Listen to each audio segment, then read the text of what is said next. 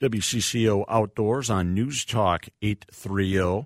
Today's show is brought to you by Pleasureland RV, best in the Midwest. Learn more at pleasurelandrv.com. I am Rob Drieslein. We are live here on WCCO Outdoors on this Sunday, January 22nd. Very excited to be with you. We got one football game wrapped up, so good timing here to enjoy a little outdoor chatter before the other game gets going. Normally, I consider this the most exciting football weekend of the year with some of the best games. A couple of these games a little lopsided for a change. Last year, I think all four games on this weekend were really tight. So, yeah, good. Should be a lot of fun next weekend with those championship games. We are coming off the DNR Roundtable this past Friday, and so Tim Spielman, the editor of Minnesota Outdoor News, is going to join me here in about 10 minutes. He and I will talk, kind of debrief listeners on what we saw at that event. We've talked a lot about ice fishing the past several weeks. Hey, 'tis the season, and just how challenging it has been ice making wise. It's looking like next weekend it's going to be really cold, like single-digit highs, overnight lows below zero. So we're finally probably going to get caught up on some good ice making. You heard a news report at the top of the hour about some issues involving bad ice. Yeah, that trend continues. But the good news is we're going to get some cold next weekend. Good ice finally. We're still going to have the entire month of February to enjoy some good late season hard water fishing for walleyes before that season closes, the 26th of February, that last Sunday of February, whatever that is. So there's still some good opportunity out there. In the meantime, I alluded to this last week, there's some open water fishing out there, believe it or not, right here in Minnesota going on as we speak. We're talking stream trout. And a guy named Dave Anderson from On the Fly Guide Service is going to join us at the bottom of the hour. We're going to talk to Dave a little bit about stream trout fishing opportunities right now. It's all catch and release, barbless hooks, no bait. You got to be dedicated. You're not out there in your wheelhouse. You don't have a big screen TV going on in the background. This is for pretty hardcore folks, but we got a lot of those here in Minnesota, and it's a great time to go out and catch some beautiful brown trout, brook trout, rainbow trout, whatever it might be. Next weekend on the show to talk a little bit more about other things other than ice fishing, I think we're going to talk about winter small game hunting opportunities. Believe it or not, there's some good ones that go till the end of February for rabbits and squirrels in particular. And then this past week, the SHOT Show wrapped up in Las Vegas, the Shooting Hunting Outdoor Trade Show, the biggest trade show in the firearms industry, the hunting industry. I had a guy out there, Phil Freebalt. I think we'll see if we can get Phil on next week and talk a little bit about how that event went.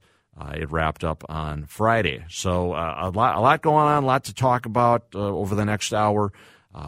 If you got something on your mind, you want to check in, give us a call. The hotline here is 651-461-9226 if there's anything on your mind.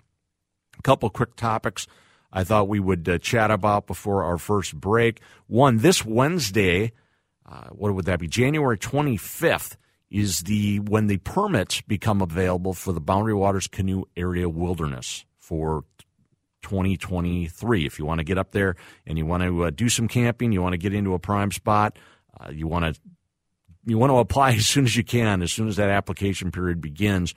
This Wednesday, 9 a.m., January 25th. Hey, that's looking ahead, right? That's positive. That's looking ahead to spring and summer and some opportunities out there. A negative thing, we got February 3rd, Maple Lake Ice Derby. That has been canceled because of some marginal ice that I alluded to earlier. So a couple of housekeeping items that I wanted to bring up there quickly.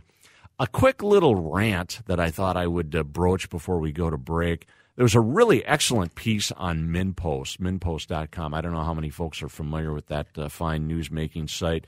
A gal named Ann Radalat, I believe she's their Washington, D.C., one of the Washington, D.C. correspondents, wrote a really fine piece about what the GOP takeover in the U.S. House means for the Twin Metals mine, which has been quite controversial. I have written about that. I've talked about it on radio a little bit. I'm not I don't think that copper sulfide mining is a fit with northeastern Minnesota, where we've got some of the purest waters left in the lower 48.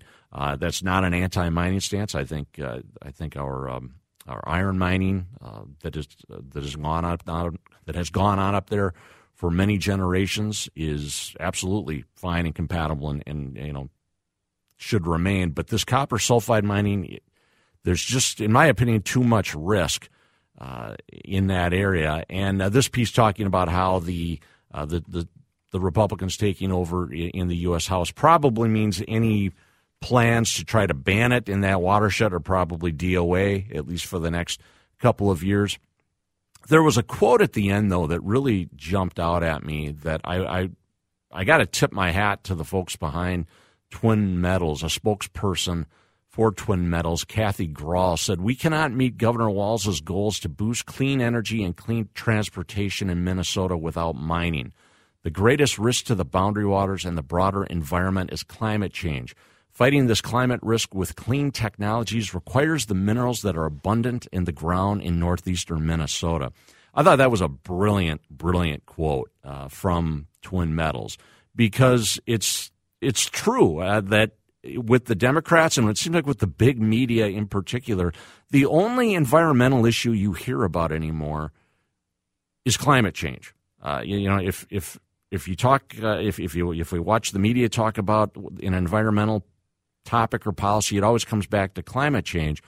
And so when that seems to be the only environmental issue that one party wants to talk about, I got to give Twin Metals credit for swinging it back around and saying, hey, you want to fight climate change? You're going to need things like electric vehicles that use batteries, that use nickel, that use copper, that use all these things that apparently this is one of the largest stores of these kind of minerals left in the world is in northeastern Minnesota. There's others too, but sounds like there's a lot there. And I thought that was a compelling quote that those folks made. That doesn't mean I want to support that mine in that area. I just think there's too much risk to those pure waters and it's not just a boundary waters thing. It's not just a thing for the people paddling around in their canoes.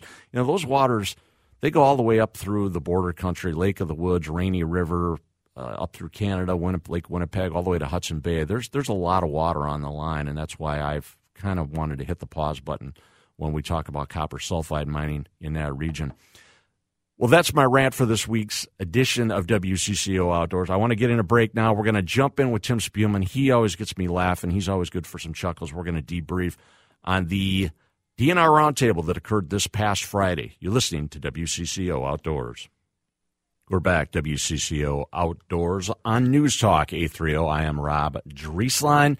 We are here until the top of the hour, so a lot more outdoor chatter coming at you. I do not want to waste any time before we jump in with my next guest here. First guest of this week's broadcast. Tim Spielman is the editor of Minnesota Outdoor News, a gentleman I've worked with for many years. And we're coming off the big Minnesota Department of Natural Resources Roundtable this past Friday. Tim and I were both there, and I thought it'd be fun to debrief live on air with all our fine listeners and talk about that event a little bit. Tim, are you with me? I am here. Are you with me? I am. Good to hear you. I appreciate you calling in on a busy football Sunday. I know you're a big football guy, and but we got a little pause here between games, so the timing's pretty good. Yeah, go Bengals. Yeah, there you go. Tim, yeah, we're coming off the roundtable. This event happens every year in January, typically. There was one that was virtual. There was one that was just flat out canceled, I believe, and then we had one that was in June of this past year, also delayed because of COVID. But back on our January schedule now. Kind of an important event where the DNR sort of lays out what their agenda is kind of going to look like for the coming year. If you and I have been doing our jobs, we're not real surprised by what we hear because we've already kind of covered it. We should kind of anticipate what's coming up. But did anything jump out at you? Were there any aha moments for Tim Spielman at the 2023 DNR Roundtable? I hate to say it, but not really. Mm-hmm. There were a couple interesting nuggets I picked up along the way, but to me, it mostly mirrored what we've seen the past few years, and that seems to be a gradual but steady departure from the things we were accustomed to for many years, wildlife and fish-related things, and topics that pertain to hunters and anglers, which is how the roundtable began. I think we've gone down a road, and this is how it's going to be, at least for the near future, and that involves lots of people. I think I didn't get a head count, but I heard 400 were invited, which is a really large event, and therefore the topics are quite varied. And they go far beyond what typical hunters and anglers are. I shouldn't say interested in, but topics that they would like to discuss. I'd say.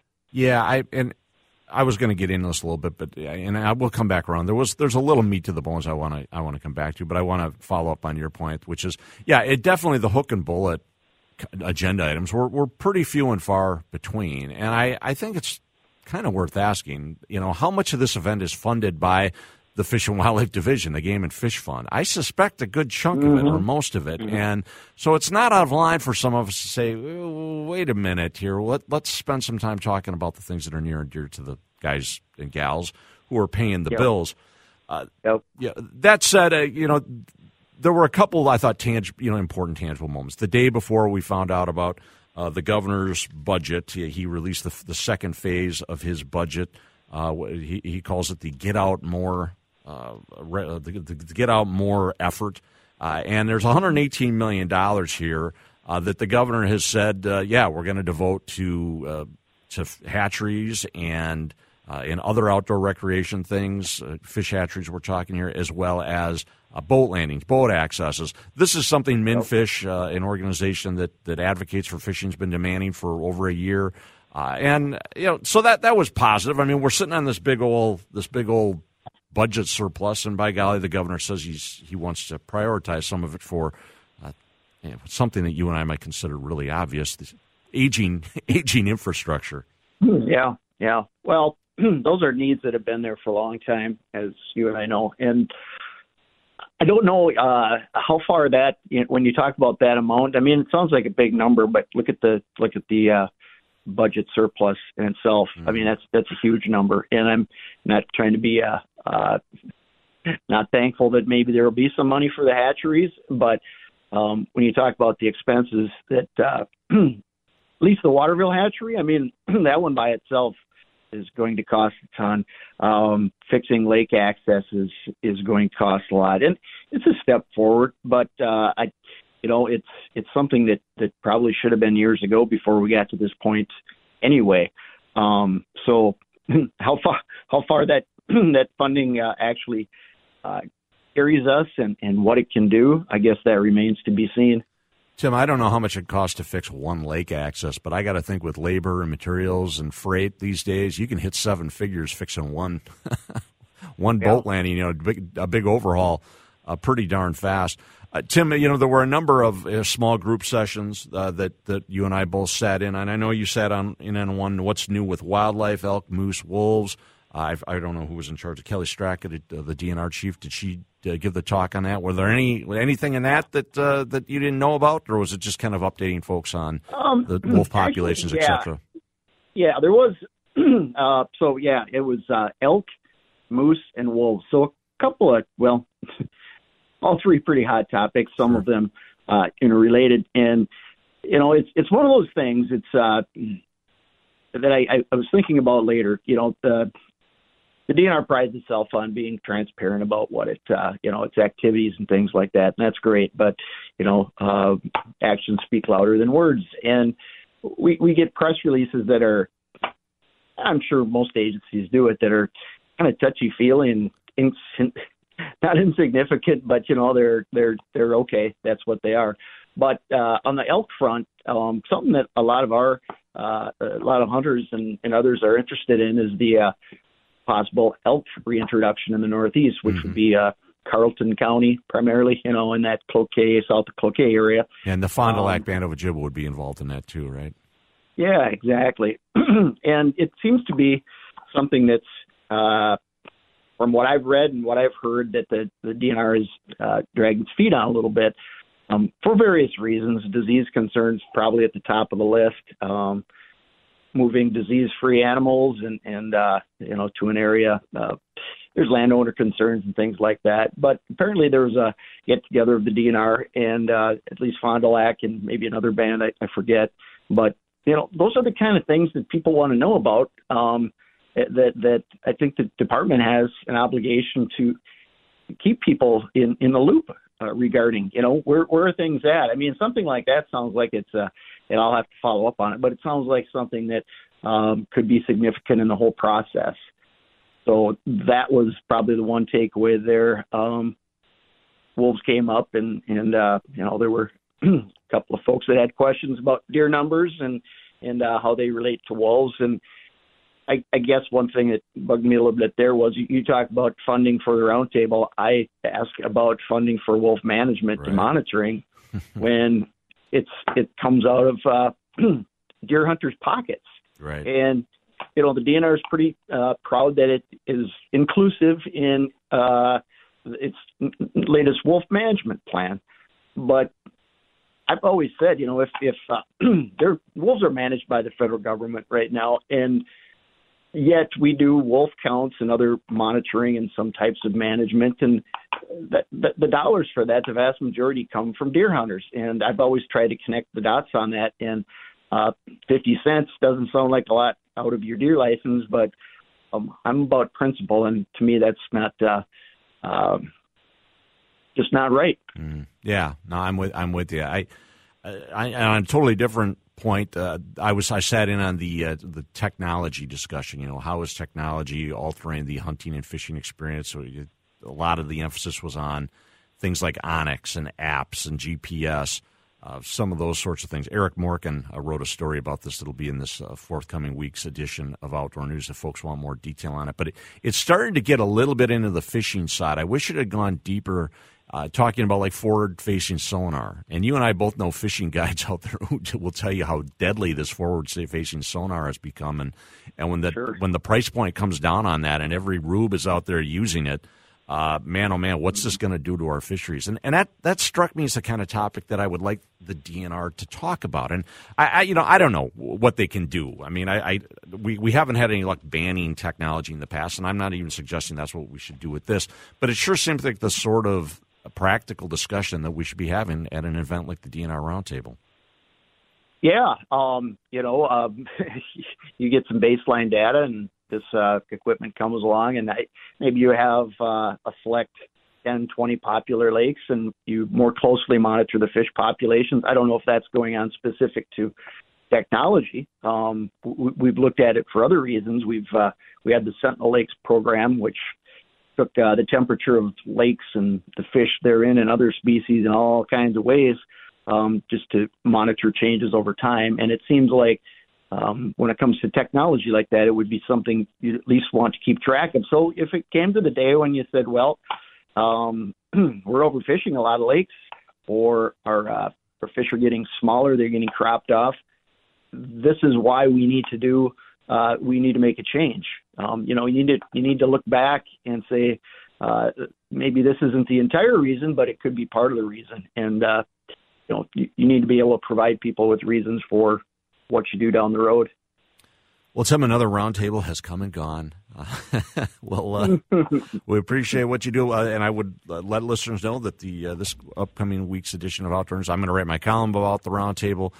Tim and our new staff writer, Brian Mosey, will be writing about it, as well as Eric Morgan, who I mentioned. So there'll be a lot of coverage of the event in this week's print edition, and as well as we'll post that online if folks want to see it. So, Tim, thanks for the update. We'll see you this coming week. All right. Sounds good. Thanks a lot, Rob. Thanks for calling in. Have a great Sunday night, Tim. You too. All right. Tim Spielman, editor at Outdoor News. Let's break. We're going to come back. We're going to talk a little bit about stream trout fishing. So don't go away. You're listening to Rob Drieslein on WCCO Outdoors.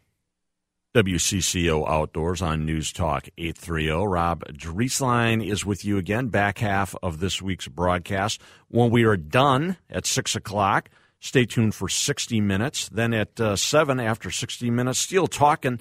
Jerry Lynn is not here, however. So we got a Shaletta Brundage who is going to be filling in for Jerry Lynn Steele this week. So lots of great programming coming at you after we wrap up. We're going to jump in now into an interview with Dave Anderson from On the Fly Guide Service. As promised, we're going to talk to him a little bit about stream trout fishing in the Southeast. Here we go. Hey, jumping in now with a gentleman who's never joined me on the broadcast before, but I'm really excited to have him. Talk about another topic out of doors this time of year. We chatted a fair bit on this station about some of the problems with ice fishing this winter. We didn't have a lot of great thick ice across central Minnesota before we got all that snow. And so that's been a general theme that we've discussed. It's not the best ice conditions for hard water fishing. It's going to improve here, and we're going to have good fishing between now and when the walleye season ends at the end of February. But, there's another activity involving fishing where you don't have to think about the ice quite as much, and that's winter trout fishing, especially in southeastern Minnesota and western Wisconsin. And a gentleman is joining us now, Dave Anderson from On the Fly Guide Service in southeast Minnesota, to talk a little bit about that. Dave, welcome. Thanks for joining me, first of all. It's good to see you. Thank you for having me. I think a lot of people forget there's some great winter trout fishing in southeastern Minnesota. It's still relatively new. I mean, how long's the winter trout season been around? 20, 30 years? And do you find more people are participating in it, or is it still pretty lonely out there in those streams this time of year? That's a good question. I think a lot of the traffic on our streams in the winter season compared to spring, summer, and fall it's pretty minimal. Everything we do when it comes to fly fishing in the winter season really is predicated on weather. We need good temperatures in the 25, 30, 35 degree range. There are some hardcore maniacs that'll be out there when it's 10, 15, 18. It can be pretty tough going when it's that cold. The biggest problem is your guides and your fly rod ice up. So you got to pick ice out of your guides about every fifth cast. So if you can get a good day, the weather down here has been pretty good the last 3-4 days with kind of weird foggy overhang, no wind, 30 degrees, 32. So it's been very pleasant in southeast Minnesota weather-wise the last 4 or 5 days. Yeah, unlike ice fishing, which has done a really good job of making it a more comfortable experience, right, with heated shelters, portable shelters, wheelhouses, right, where it's basically almost like camping in an RV out there, and great big suits now that it's very easy to stay warm in those suits. You probably can't wear those big old suits when you're hiking up and down a stream. You don't have a clam portable shelter with a heater you can flip up, right? You really are out there in the elements. So in that way, it's kind of a pure winter activity, isn't it? It is. And you have to dress for the weather. You are outdoors. You don't have any cover. Surprisingly, I dress probably lighter than you may think. A lot of that has to do with just my style. I'm pretty mobile. I like to continue to move and move and move. So I don't want to overheat and sweat out and chill. But I'd say, you are going to dress for the elements. I don't dress over the top. I would say try to keep your hands warm because they are so vital to what we do. It's a two-handed sport, fly fishing. Right. You got rod in one hand, a line in the other. You're changing flies or retying. If they're numb, that's an impossible task. So I think as much as you can keep your hands warm, you'll actually have a better experience. You talked about temperatures, and that's not just a human comfort issue, is it? It also affects whether or not some things are hatching, and that might surprise folks. There are actually a few insect hatches that occur this time of year, even in relatively cold weather. Right. Midges would be our biggest hatch during, I would say, mainly January, February. We get into some stoneflies, as we get into February, March. But it isn't uncommon on a nice day that you could walk the banks and you'll see midges, little black dots just dotting the snow. You'll see fish rise. You'll see, and people probably don't realize that fish will rise to dry flies in January when it's 30 degrees out. They will. If the hatch is good enough, the fish will feed. So. Yeah, midges is our common one. Stoneflies would be the second. I have a tendency to do a lot more nymph rigging in the wintertime, basic scud with a midge trailer. So you have to think about what they're seeing. They're not seeing grasshoppers. They're not seeing caddis. They're not seeing. So everything we do is seasonal. January, February into early March is pretty easy, I would say, in terms of fly selection. You don't need a big box of flies to catch fish. Sure, and it's going to trend pretty small, I got to think. Yeah. One benefit is your back cast has got to be a little easier. I mean, if you're a beginner who struggled with back casting, we have small streams here. That's the one thing about fly fishing in Minnesota and western Wisconsin compared to going out west. You don't have huge, big water to accommodate those back casts. And so what happens, especially to me in the spring and summers, I'm dealing with vegetation on my back cast. A lot of that vegetation is down right now, isn't it? It's make it a little easier for maybe a newbie casting, Dave? Yeah, you're exactly right. In terms of streamside debris, the grasses and whatnot, that's non-existent. The downside is it feels like you're fishing on the moon because it's so white and it's so blank and it's so barren, really. The biggest thing is your approach, keeping your distance, not spooking fish, because you do stick out like a sore thumb right now when you're when our landscape's white and we have snow and there's no vegetation. So keeping a low profile is important. Being cautious is important. Taking your time is important. You don't just strut up on a hole and hopping at the top. You really kind of got to be cautious and approach it from afar. But to your point, yes, it is. There's less obstruction in your way when you're doing that in the wintertime. Yeah, we talk a lot about noise with ice fishing, and I got to think, that's a huge, even bigger issue with trout fishing this time of year. You're listening to WCCO Outdoors. I'm Rob Drieslein. We're chatting with Dave Anderson from On the Fly Guide Service. OnTheFlyGuiding.com is his website. We're chatting a little bit about southeastern Minnesota trout fishing opportunities, as well as some of those same opportunities that exist in western Wisconsin. It's a little colder activity than being in a wheelhouse, but if you want to have some fun and try something new, this is a great time to give it a shot. So tell me, Dave, do you see many other people out there, or is it a pretty lonely pastime? As the weather warms, you'll see more traffic. And I would say I see more traffic, not so much wintertime, but we start getting to March and April and everybody wants to get outside and the weather starts getting the 40s again. There will be more and more people out, and justifiably so. When the weather's nice, you got to take advantage of it. So this season kicked off on Jan 1, I believe, and it runs through the day before the regular stream trout opener, which is April 15th this year. I think it's the Saturday nearest April 15th, which happens to fall on Saturday this year. So you can do this right up through Friday, April 14th, I believe, in 2023. Is it something that you continue, after the snow melt up until that regular opener, Dave? Yeah, I tie a lot of flies in the wintertime and I got to get out of the house. So if it's a nice day, I want to get outside and get after it. But I would say timing on the stream is one thing too. It isn't in the wintertime. It is an activity. You have to be on the water at 6:30, 7 o'clock. It's kind of a banker's hour shift. I like a 9 to 1, 1:30 type of scenario. And probably the biggest thing that people need to keep in mind is water temperature in the wintertime. And what I mean by that is, Southeast Minnesota streams are all spring fed, so they run at a constant temperature. What happens when we start getting 35, 38, 40 degree weather is all that snow will start melting and runs back right into the river. So you can start your day, stream temps could be 38, 40, 41, 42, and you could do a stream check at 1:30. It might be down to 34, 33 degrees because all that snow melt actually cools the water down. Sure. It's interesting. I've been out there a few times with some friends and, you're catching fish, and all of a sudden it's like a flip switch. And you're fishing beautiful water, has fish, and you can't budge one. You get out your stream thermometer and check, and all of a sudden your water temps plummeted 6-7 degrees, and they've shut down. Yeah, go figure. I have not emphasized enough. This is a catch and release season. It's all barbless, so all your flies have to be barbless, and no bait. That goes without saying. You can't go out there and drop a worm because this is a catch and release season. Right. And, the bottom line is, the other thing I want to emphasize to the listeners is the trout spawn in Southeast Minnesota late October, early November.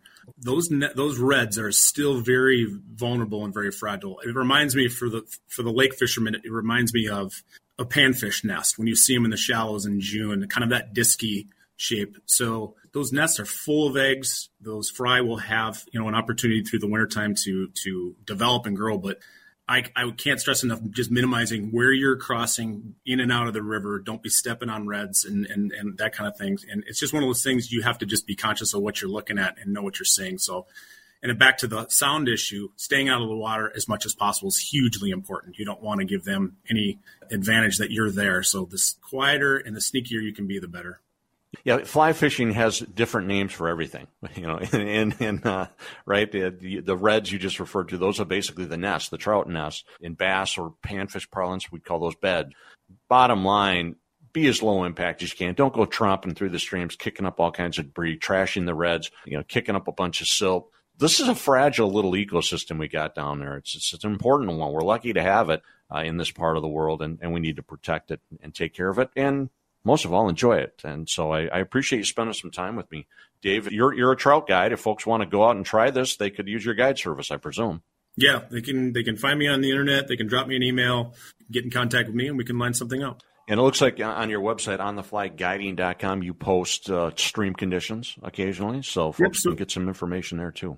Exactly. So when I go out, I go out and I post pictures of what I'm up to, or just basic things that, patterns that are working. And like I said, wintertime isn't terribly complicated. You don't need a whole bunch of things in your arsenal to catch fish. It's more about getting good drifts and being patient.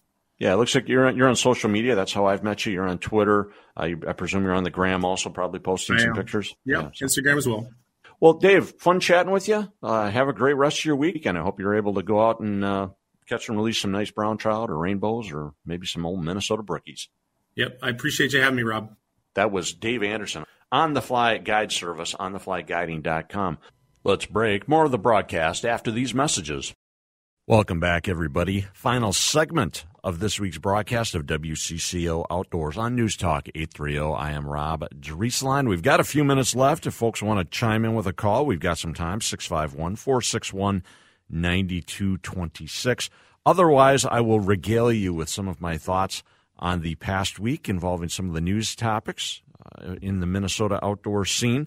Spielman and I talked a little bit about the Roundtable, a nice little debrief there. I have a couple other thoughts that I had from that event. One, we talked about Governor Walz and his Get Out More, Modernize Outdoor Recreation Experiences initiative. Big chunk of change he's talking about throwing at the outdoors. That's good. And a gal named Ann Mulholland was there. She was representing the Nature Conservancy, and she thanked the governor for making this part of his economic package, of his economic pitch as part of his budget. And I thought that was a good point that she made, and I think it's one worth sharing here now, that, you know what, the outdoors is tied to the state's economy very closely. The people buy fishing licenses, they buy fishing gear, they buy hunting licenses, hunting gear, biking, whatever it might be. Our outdoors resources is a huge driver of economic activity. Right? Maybe one of the biggest top 2 or 3 drivers of economic activity in our state. And so these are investments in our future economy. And I appreciated Ann pointing that out, and I think is worth sharing here a little bit too. Overall, I thought Walz came off a little more assertive than I have seen him at past roundtables or other past events. And go figure. He probably is feeling pretty confident. He came off an election that he won by, 7-8 points. He's got the trifecta there in the state legislature. So, I guess it's to be expected that he's feeling a little more headstrong about what he believes in. And, that's what happens when, what do they say, elections have consequences. But just a vibe that I felt as I was listening in. DNR Commissioner Sarah Stroman, I think it was on Thursday, there was a committee, was it in one of the environment committees? I forget what it was, that passed, the Senate has the ability to approve or not approve governor appointees. And I didn't know this, but I guess DNR Commissioner Stroman was never formally approved by the Senate during Walz's first term. It was a Republican Senate, not by much. But they never disapproved, but they never technically approved. Well, that process is underway now for the second term. Sarah flew through the first committee, and I think she's expected, of course, to get a floor vote eventually that will approve this appointment. It bothers me a little bit when the Senate, whatever party it might be, doesn't approve the governor's appointees. The governor won, unless someone he's appointing is incompetent or there's some political reason not to approve that person. I think it's just good etiquette, you might say, to approve those folks. I don't agree with Sarah on everything. I've written that. I've talked to Sarah about that. But I definitely think she deserves to be approved by the state Senate as the DNR commissioner. The entire DNR executive team pretty much staying in place. At the end, there were, 5 or 6 of them up there chatting about how the roundtable went. Pretty much the same team that's been there from the beginning. A good group of people. Bob Meyer, one of my favorite people in state government. He's the agency's liaison at the state capitol and does a bang-up job, explaining, I think, the agency's position. What their goals aren't necessarily the best thing, but why their budget exists in the way that it does. And he's been at that job for many years. I think he goes back to working for Bob Lassard back in the 90s as a legislative liaison or assistant, if memory serves. I hope I got that right, Bob. If you're out there listening. Just a couple of minutes left. There was an interesting story I wanted to point out in this week's Outdoor News. More firearms owners, more issues at U.S. airports.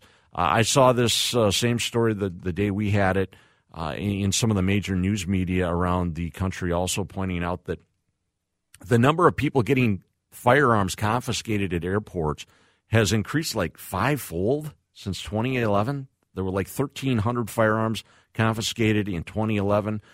It was 6,300 last year. Maximum penalties, folks, have gone up and the vast majority are people who just forget that they own a firearm. Usually, I presume it's a concealed carry firearm. They forget they have it in their purse or their bag, and they take it to the airport and it gets confiscated. Max penalties almost $15,000 on that now, folks. 88% of the firearms that the TSA, the Transportation Security Authority, takes are loaded. Let's try to avoid that. I'm a gun owner myself. I'm a concealed carry permit holder, and I've never done that. I have accidentally had a knife in my bag. I went backpacking a couple years ago to the Grand Canyon. I just grabbed a bunch of gear, threw it in my carry-on bag, didn't think about it. And the bottom of one of these plastic bags was a pocket knife. And, of course, they found it when I went through security, and my jaw dropped as soon as I saw it. And I apologized, and they said, it happens all the time. And I said, just keep it. It wasn't a real valuable knife. So I can see how people would forget, simple things. But a gun is obviously a much bigger object and potentially more lethal than a knife. So try not. I think we need to collectively, as a society, work to turn that number around. It's been going up every year since 2011, and let's turn that around. Like I say, I don't think it's hunters that are driving that. I think it's probably concealed carry. Hey, we're out of time. I appreciate all the listeners, all the guests who were with us. Stay tuned. Top of the hour, 60 Minutes is going to be with us. Next week, we'll have Tony Peterson, and we'll probably have a SHOT Show update. So there'll be some good content here again next week on WCCO Outdoors. I'm Rob Drieslein. I'm signing off. Have a great week out of doors. WCCO Outdoors.